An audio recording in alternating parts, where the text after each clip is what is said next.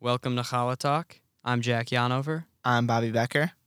and we are back after a 3-week hiatus. Season 1 is over. Season 2, we're ready to begin. And what better guest to start with? Olivia Surgott, welcome. Hello. I'm very excited to be here. So, we got a great challah today from Kaufman's Deli. Thank you, Olivia, for bringing it in. Mm-hmm. I'm a big Kaufman's fan. Bobby, do you like Kaufman's? I'm a Kaufman's fan. You're a Deep in Kaufman's my fan? heart, I am. All right. I don't think I've ever had their challah. Great corned beef sandwich, but I'm excited to try the challah. So we have Michael Howie here to rip it up into 3 pieces, and we can, get right into it. I get the biggest piece, as always. All right. So, Olivia, I'm sure you know the drill. Mm-hmm. Do you have any experience with challah? And what do you look for in a challah? Okay, so my experience is relatively limited. When I lived in Canada, I would come back here, and because I have family here, and we would always go to the Bagel at Old Orchard in Skokie, which unfortunately is now closed. But I think they have another location somewhere else.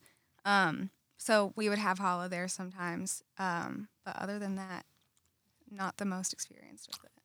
Big bagel fan as well. It was Yeah. very sad when that went away. Uh-huh. But Kaufman's is one of the last great delis in the area.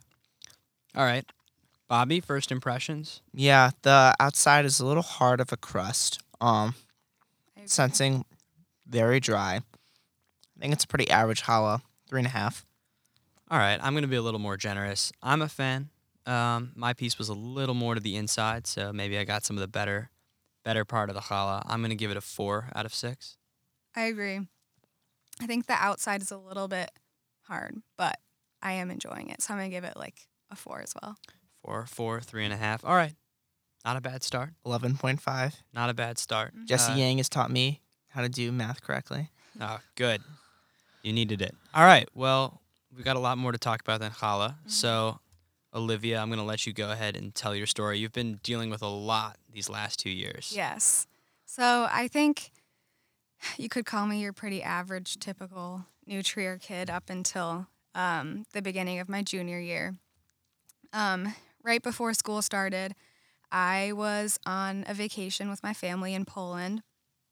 And before that, I was kind of feeling like a little bit sick. So I went to the doctor, and she's like, "Oh, I think you just have like whatever, some sort of infection thing going on. Here's some antibiotics. You should feel better in a few days." And then she said, "And you're cleared to go to Poland." So I went, and I stepped off the plane, and I was like, "Wow, I'm feeling a lot of discomfort in my back. Like, this is weird. What's going on?" But I mean, it's only been a few days since I've been on antibiotics. I should be fine. Of course, a few days passed. I didn't even leave the hotel room. And the pain was just increasing and increasing to the point where I was unable to walk. And the one time I did try, I was just in tears the whole time. So then we end up going to a doctor there. She said the same thing as the last people. Another day passes. I was like, "Mom, something is wrong." And usually I'm not the kind of person to complain that much. I've been a dancer my whole life, and the kind of motto, I guess, that you're taught is like smile through the pain, like just get to the end of the dance and then you can cry about it as much as you want. So I've never really been one to complain. And we basically went to the doctor. I was like, something's really wrong. They finally did an ultrasound and found a tumor the size of 3 baseballs on my right kidney. So that obviously prompted us to fly back home as soon as possible and get all of the help that we needed. In shock, we flew back home, and I started treatment at Lurie's once we found out exactly what it was, stage 4 Wilms tumor, which is a kind of kidney cancer really common in really young children. So it was really rare that I, as a 16-year-old girl, was diagnosed, but the cure rates were still super high, and there was going to be a light at the end of the tunnel eventually. So, our first episode on the show, we talked a lot about confronting our own mortality and how that could change one's perspective. And you Right. seem to be the ultimate example of that. Yeah, now granted, that was in the context of the fake lockdown, so not nearly the same scale. So I'm sure you Similar. have a much better answer. Yeah. Well, I mean, it is a crazy thing, especially being so young. it's like, and I'm someone that looks very like far into the future. I'm excited about the future, and everything I'm planning on doing. And I was all of a sudden like handed this situation that's like, okay, you could literally die in a few days. Like at that point, I had no idea, like what, like how long I had to live. I was like, what is going on? This is just insane. And what I would wonder, because at least if that was me, Mm-hmm. I would be so angry with Yeah. just the universe. Like, Mhm. why is this happening to me? So I guess I'm curious, where did you direct that energy? What was your mindset? Yeah, so like the first thought that really ran through my head was like, what am I going to tell my friends? What am I going to tell my family? This is just the worst. But then I was also thinking, how am I going to deal with this? Like, okay, here's this issue. What's next? How am I going to deal with it? How am I going to make sure I come out on the other side so that I can complete all of the tasks and endeavors that I want to complete in the future? So, what was like the distances in time between you being diagnosed with cancer Mm-hmm. before you knew, oh, this specific type of cancer, the cure rates are very high? About 2 or 3 days. Okay. But like pretty much right after I found out I had the tumor, we flew back home the next morning, and then like I obviously was in a lot of pain, but I was at Lurie's and people spoke English, which is just so like I guess relaxing in itself, and they gave me like lots of pain meds and stuff like that, so I knew I was in the right place, so I wasn't as stressed as I was like initially finding out. Oh yeah, so you were in Poland. Yeah. Yeah, Yeah. that Just does adds not a do you whole any nother favors. a whole nother level to the story. Oh my God. All right, so that's a lot Yeah. to unpack. So you have cancer, you're diagnosed. Take me through the process of getting healthy. Right. What's happened over this timeline? Yeah. Okay. So, well, I mean, a lot has happened, Yeah, but I'm sure. I'll keep it as Yeah, condensed the as I Spark can. Notes version. Right. um, so the day I found out, I started chemo, and that, I mean, it made me nauseous, but they have anti-nausea meds. You figure out what works for you. Let's see, about 2-3 weeks after I started, I lost my hair. And unlike most girls, really wasn't like afraid of losing it because I was like, okay, this is just another sort of side effect of what I have to deal with, and it'll come back. And then I was still in the hospital at this point. And then about 3 weeks after I started losing my hair, I came back to school. At this point, it was like the middle of September, and I walked through the halls bald for the first time, which was definitely an experience. It's weird when people are just constantly like staring at you and stuff. But like now when I walk around bald, I don't even notice when people are staring. But Right. so Well, because a then, lot of, I assume most people didn't Mhm. necessarily know you or know that you had Right. cancer, but being Right. bald, it's like, yeah, yeah. you stick out like a sore thumb. So yeah, so then I was still getting chemo once a week. I would kind of take the weekends to recover and then come to school when I was feeling up to it. And then about 8 weeks after, I got a major surgery because the plan was to shrink the tumor and then remove my kidney with the tumor because it was pretty much gone. So then I had this big surgery. They took out my kidney, took out the tumor. It had also spread to my lungs and into my vena cava. They took out the spots in my lungs and reconstructed my vena cava, and kind of got everything out that they could. What's the vena cava? So that's the huge vein that's like running through your whole body pretty much to your heart. Okay. So yeah, they reconstructed that with like a piece of Gore-Tex, which is like actually the material of a raincoat. Kind of interesting. So then after that surgery, I was out of school for like 7 weeks just recovering. And then I was starting chemo again, radiation, that whole process. And I got a new set of scans that showed everything was looking good. I actually had a clear set of scans that October, and I was planning to wrap everything up in April. So then April hits. I had gotten more chemo. Everything was looking good. I was ready to ring the bell. and I got that new set of scans, and there was more cancer. Oh my God. Yeah, so that pretty much means I relapsed. So then that meant more intense chemo, more radiation, more surgery. Same type of cancer, still Wilms tumor. And then I basically started this whole other intense round of chemo and radiation. And it really sucked for a long time. Did you continue your extracurriculars? So I pretty much did as much as I could. I wasn't dancing anymore. I did not have the energy to do it. But with the absence of dance, I kind of ventured into other artistic things like singing and art and starting a YouTube channel and stuff like that. I mean, I'd like to, because I feel like I barely have the energy to do school. Right. How did you pull that off? Yeah. So one of the best things that we have here is the Bridges program, which I guess I don't think a lot of people know about it, but they help out kids who have been out of school for long periods of time for various reasons, whatever they are. And I basically sit down there and just do as much as I can, whatever my teachers want me to do, the bare minimum. I got a few like IP grades and stuff like that just so I could kind of personalize it to myself, but still get the credits I need to graduate. So can you tell us just like the experience of chemo? Just fatigue? Yeah. Or... So I think every medicine I got, like there was little differences between all of them. But I mean, the basic things like hair loss and like nausea, fatigue. There's some that like affect your heart more than others, some that affect your bones more than others. Some of them would make me feel sort of anxious or just like sad for whatever reason, and then that would kind of go away in a few days.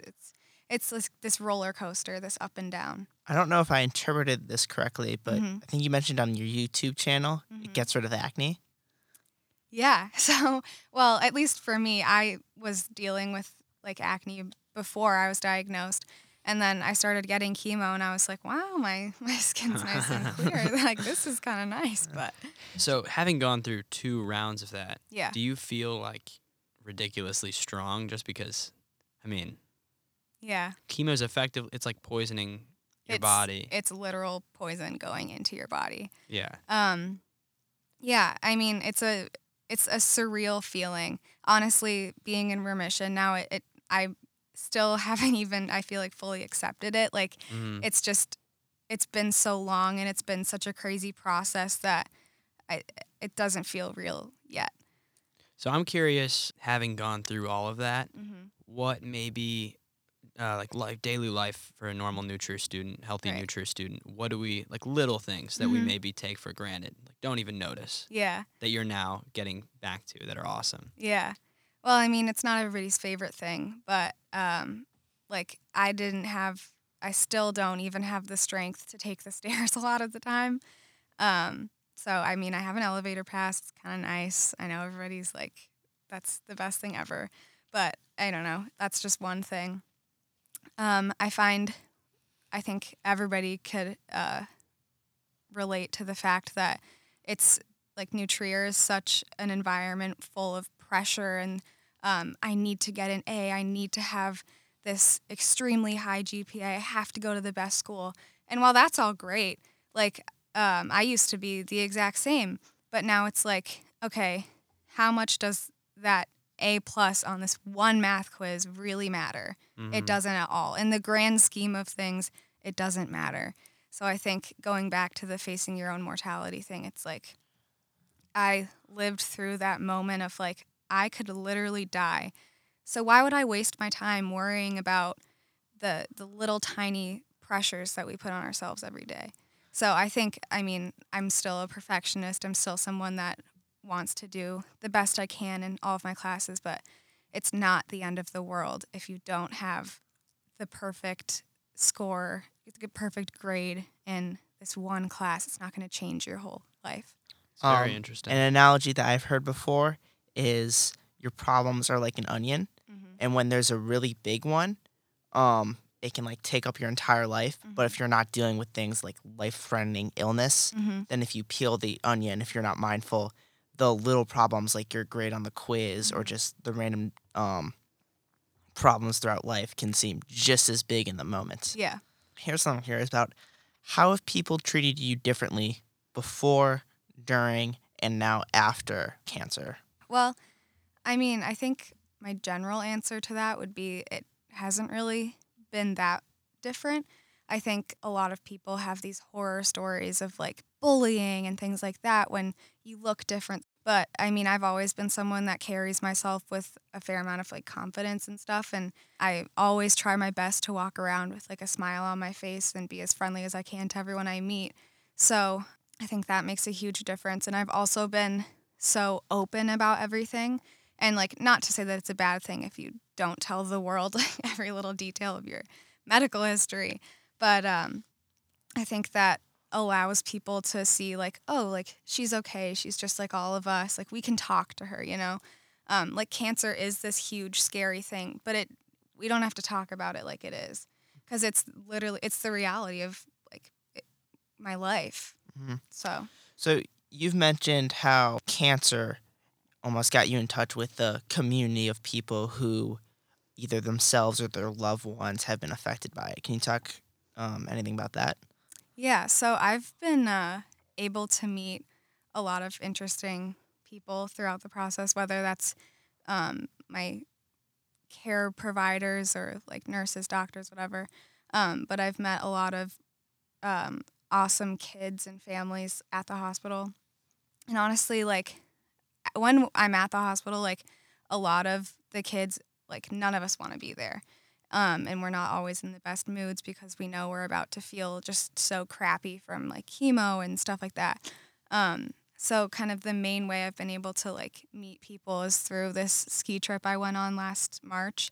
They take us all to Aspen. It's 70 kids from around the U.S., 5 kids from Lurie's, and we all just got super close, just bonding over all of our experiences and things like that.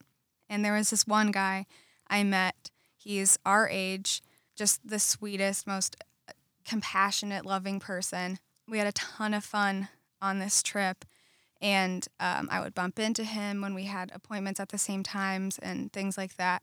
He had osteosarcoma, which those cure rates aren't as high. He also had relapsed around the same time as me. Our families were super close, and last November, he died. So, I mean, that's just kind of the reality of the world that I was exposed to. It's just insane. So sad. And you were, I'm sure, with a lot of people who won't survive or haven't survived. Right. So not only did you have to deal with cancer yourself, but like your peers were going. Yeah. Was it easier to get through it being surrounded by other people going through the same struggle? Were you guys able to like kind of lean on each other's shoulders for support? For sure.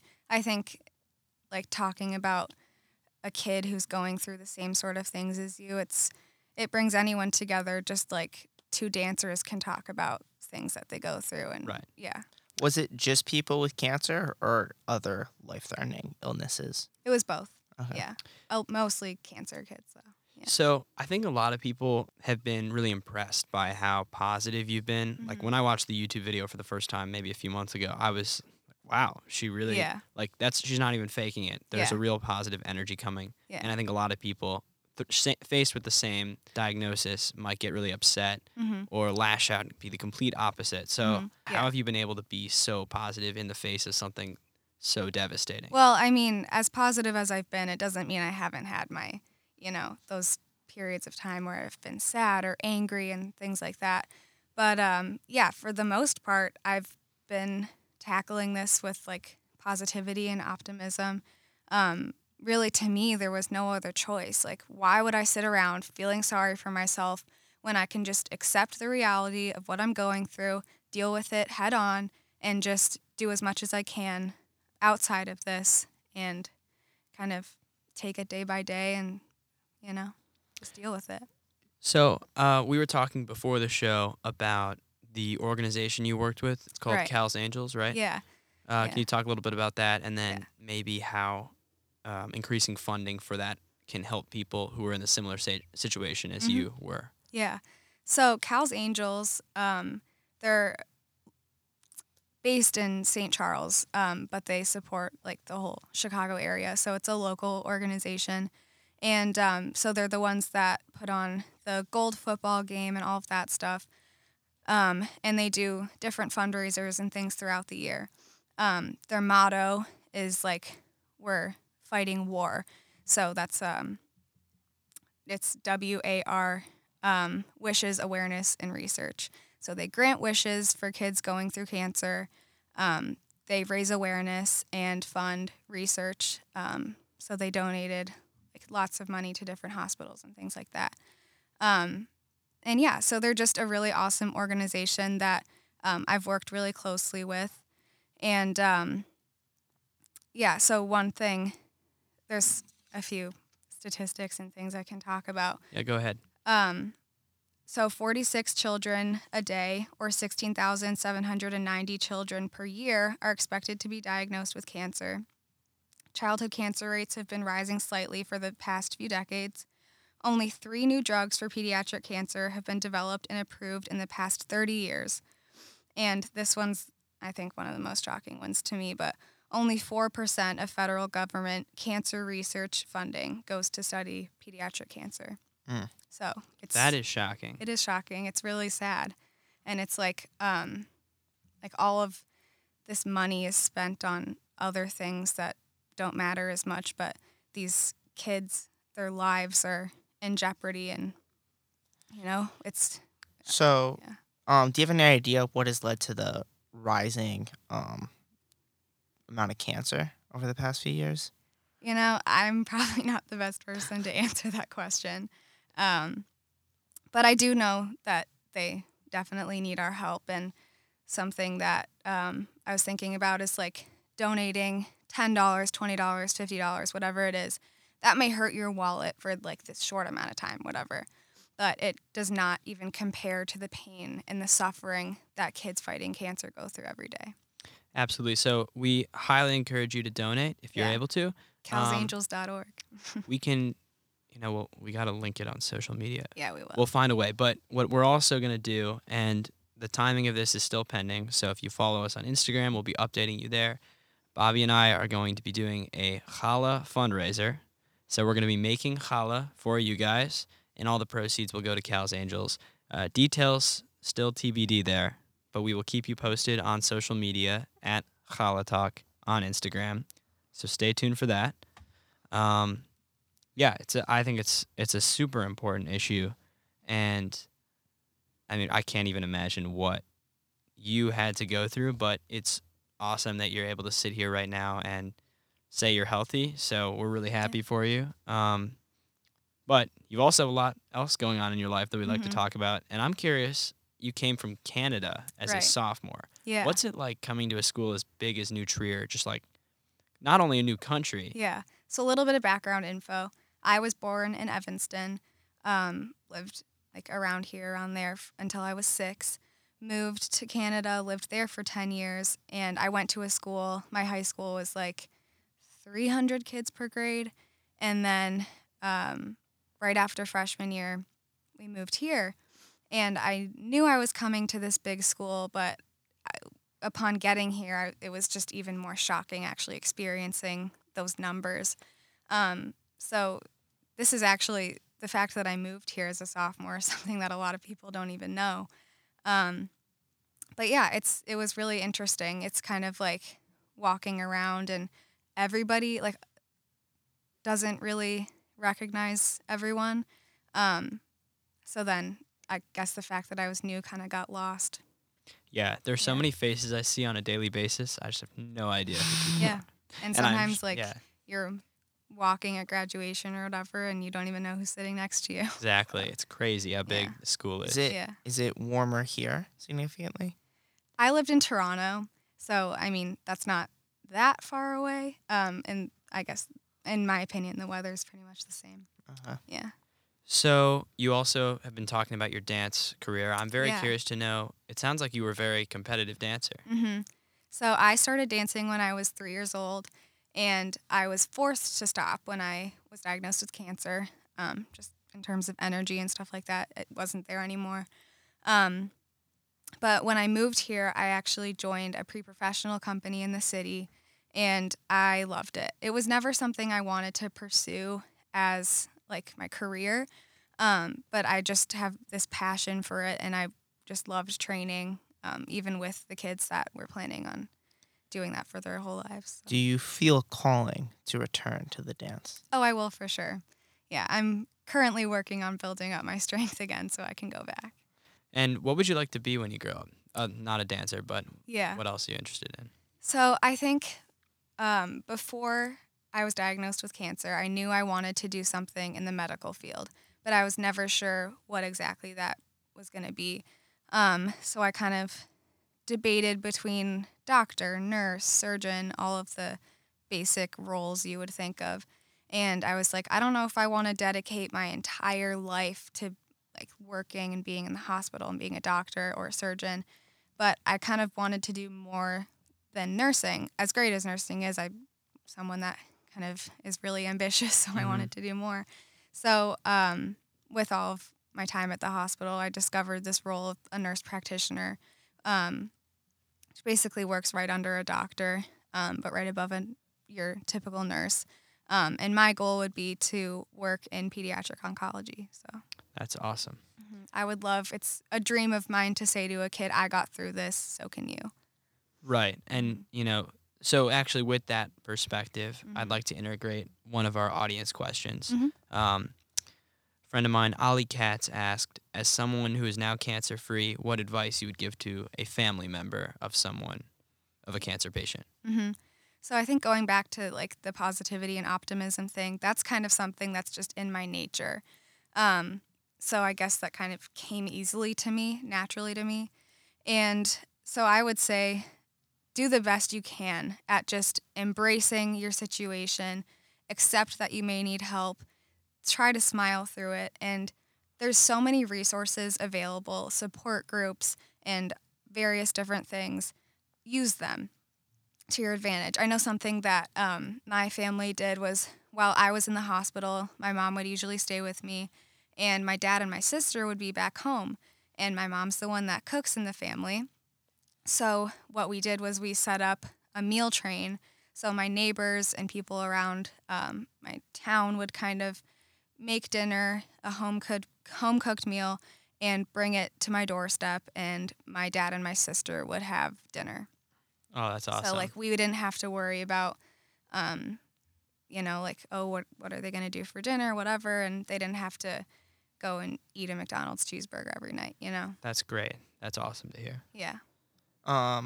Yeah, so I'm currently dealing with a cousin who has cancer, and it can definitely be hard to reach out because I'm always very cautious of offending them, or Right.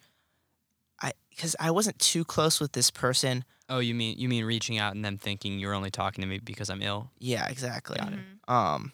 So I don't know. What's just like when people reached out to you after your diagnosis? How did you respond? Did you think everyone was like fake reaching out to you? I don't know. Do you have any perspective on that concept in general? Yeah. Well, I mean, a lot of people were just so nice. Like there wasn't one person that was coming at me like maliciously. So I was obviously super thankful for like all of the support and things like that. But yeah, so something I've thought about before is like, I don't want people to pity me. Like I'm just another kid. Yes, maybe I'm dealing with more than you are. But I think we all have our battles and we all have different things we're going through. And although my battles are different than others, I think we really should just all strive to be there for each other and support each other. Yeah, so I think I answered that.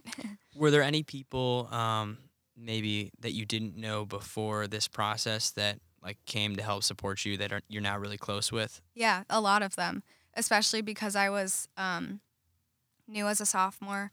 Like it's difficult to meet people who have lived here their whole lives and already have their circle of friends and things like that. So when I was diagnosed and I was really open about it all over social media, lots of people reached out, and some of them I happened to befriend, and a lot of them happen to be some of my best friends today. So awesome. On the other side, was there anyone who was almost too afraid to deal with the situation of having a friend with cancer and distance themselves, or did not reach out as much as you expected? not in my experience. Okay. Thankfully, I guess. Yeah. Everybody's been like really there to support me. So I know you compete in DECA. Mm-hmm. I actually don't know that much about DECA, although I have like 50 friends in it. So Yeah. I know there's a ton of events. What events do you compete in? Yeah. So I compete in buying and merchandising, team decision making with my partner Nina Pofter. Shout out to her. Yeah, I love DECA. It's more of an academic based club, but it's also an outlet to be really creative and kind of explore different areas of the business world. I think it's something that, like, I obviously want to be a nurse practitioner and work in the medical field, but the skills that you can learn in DECA apply to anything. They're kind of just basic life skills, and I think it's an awesome thing if you're interested. I'm thinking it trains the muscle of like thinking on the spots. Right. Awesome. Mm-hmm. Good skills to have. All right, I'm going to bring in a few more of our audience questions. Anna McBride asked us, are you going to miss being bald at all? Honestly, a little bit, I have to Really? say. Showers are a lot faster. So much never faster. thought So about much that. faster. And I don't know, sometimes hair gets annoying. Now, like for about a year, I didn't wear a wig. I never did. And then kind of this past summer, I just was like, yeah, I'm going to try it out. And I do like wearing it. It kind of gives me some sort of sense of normalcy. But I also like just kind of ripping off my hair at the end of the day. And I just have this like liberty of just, being bald. I was bald for a while due to lice, Mm-hmm. and one of the things I hated was wind blowing on it. Yeah. Have you experienced that at all? And just like on your bare head, it's just a weird sensation I Yeah. used to. Well, I have a large collection of hats now, but I'm used to kind of the wind now, and definitely though the first time I stepped out of the hospital bald, it was cold, but yeah. Oh, so I assume they shaved your hair because it Yeah. starts to fall out, but they just shave it preemptively. Some people decide to just let it fall out naturally, but it was getting all over my pillow. Like, I don't know. I just felt really like gross just sitting in like hair. Like it was just gross. So I was like, shave it. I don't care. I'm done. Yeah, Yeah. I was going to ask, like, what's it like? But at that point, I'm sure you'd already mentally detached from Yeah. having hair. I knew it was coming. Yeah. Do you have one wig or multiple wigs? Like, can you just change your hairstyle on a whim? Yeah. Well, this is the one I've been wearing. Like, this is my daily one. But I just bought like a brown wig. It's, Nice. I don't know. I'm not used to it yet, so I haven't worn it out yet. And of course, I have my purple wig from Spirit Halloween. So sometimes I bust that one out. So, John Duncan is a person who sends my family just random packages for a while. You might need to give more context there. I don't know how to explain it. I think some Amazon companies, they send random houses a bunch of random China crap Okay. in order to like inflate its ratings online. Mm-hmm. So my family just got the most random stuff, like a gazebo and lots of different types of toys. Mm-hmm. And one of the things we've gotten was quite a few wigs. So if you ever want an extra wig, You I have got plenty you. sitting I'm your wig around. guy. All right. So Caitlin Hughes asked, how was meeting Charlie Puth? Mm-hmm. Or is it Puth? Both. Okay. Yeah. All right. I got it right the first time. Yeah, that was crazy. So I've been fortunate enough to meet like Anthony Rizzo and stuff like that, but this was kind of like the biggest experience I had with meeting someone famous. So basically, I got a call. I think it was like a Wednesday night randomly, and my mom was like, "Hey, would you want to go meet Charlie Puth tomorrow with 101.9 The Mix?" And I'm like, "Are you kidding me? Of course I would." So it was me and two other kids from Lurie's. I was the only cancer kid. But I was thinking right before we got there, I was like, this guy, he's so cool. He's like, and I'm obviously, like, I sing a lot now. So I'm like, this is a fantastic musician. He produces, he's a great singer, all of this stuff. Like, how can I make this experience more meaningful for me? So we're talking to him, meeting him, you know, your typical meet and greet thing. And I was like, you know what? YOLO, let's go for this. I'm going to ask him if I can pull him aside and sing to him. So I was like, hey, I just have a question for you. Can I just have 5 minutes of your time? I just want to like sing to you, with you, whatever you want. Like, let's just go. And he's like, yeah, of course. So I was like, oh my God, I'm about to go sing to Charlie Puth. What is going on? And we went into this side room and I was like, okay, here we go. So then I sang to him. He kind of joined in a little bit. What'd you sing? I sang Somebody to Love by Queen, Okay. one of my standard songs. If you know me, you know I love to sing that song. But so basically I sang to him. He joined in a little bit. And then at the end, he was just like, oh my God, I'm so ready to like fly back to LA, like take my, like go about my day. I feel like energized. You literally have the voice of a baby angel. That's what he said to me. I was like, Oh my God. oh my God. Okay, we have to hear it on here. If you want to watch the entire video, it's on. I have a singing Instagram account. Okay, Okay. perfect. It's at LIVSING with 3 Z's at the end, Liv Sings. So All right, so if you want to Yeah. hear it, Come go on. at Liv Sings Instagram. Yes. If you're not giving us that, Mm-hmm. can we hear you whistle through your teeth? Yeah.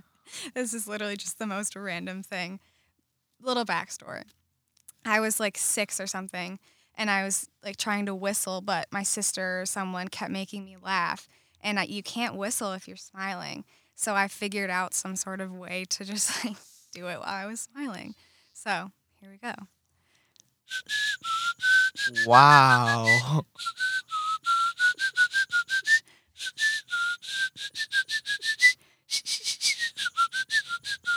It seems like it's something Mickey Mouse would Yeah, do. that was it. So number one, that's a very wholesome story of how Yeah. you learned to whistle through your teeth. Mhm. And number two, your teeth must be just like happen.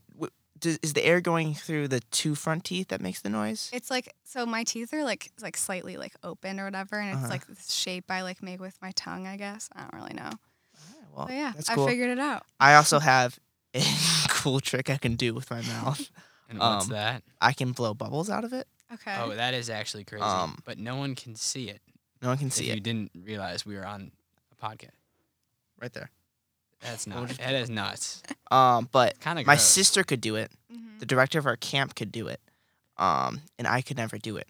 So on a plane ride home from Thailand, did a trip there, just the whole plane ride, I'm just blowing bubbles out of my mouth, and I Mhm. practiced the skill. And now I'm an expert bubble blower. So the moral of the story is try. Wait, no. The moral of the story You can is give the moral.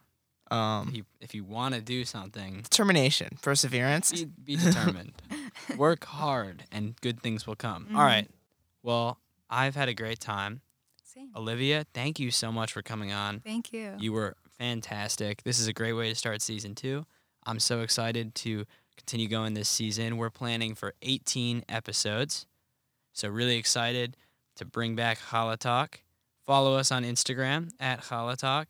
And do you want to link your YouTube channel? Yeah, sure. So you can follow me on Instagram. It's just Olivia Surgot.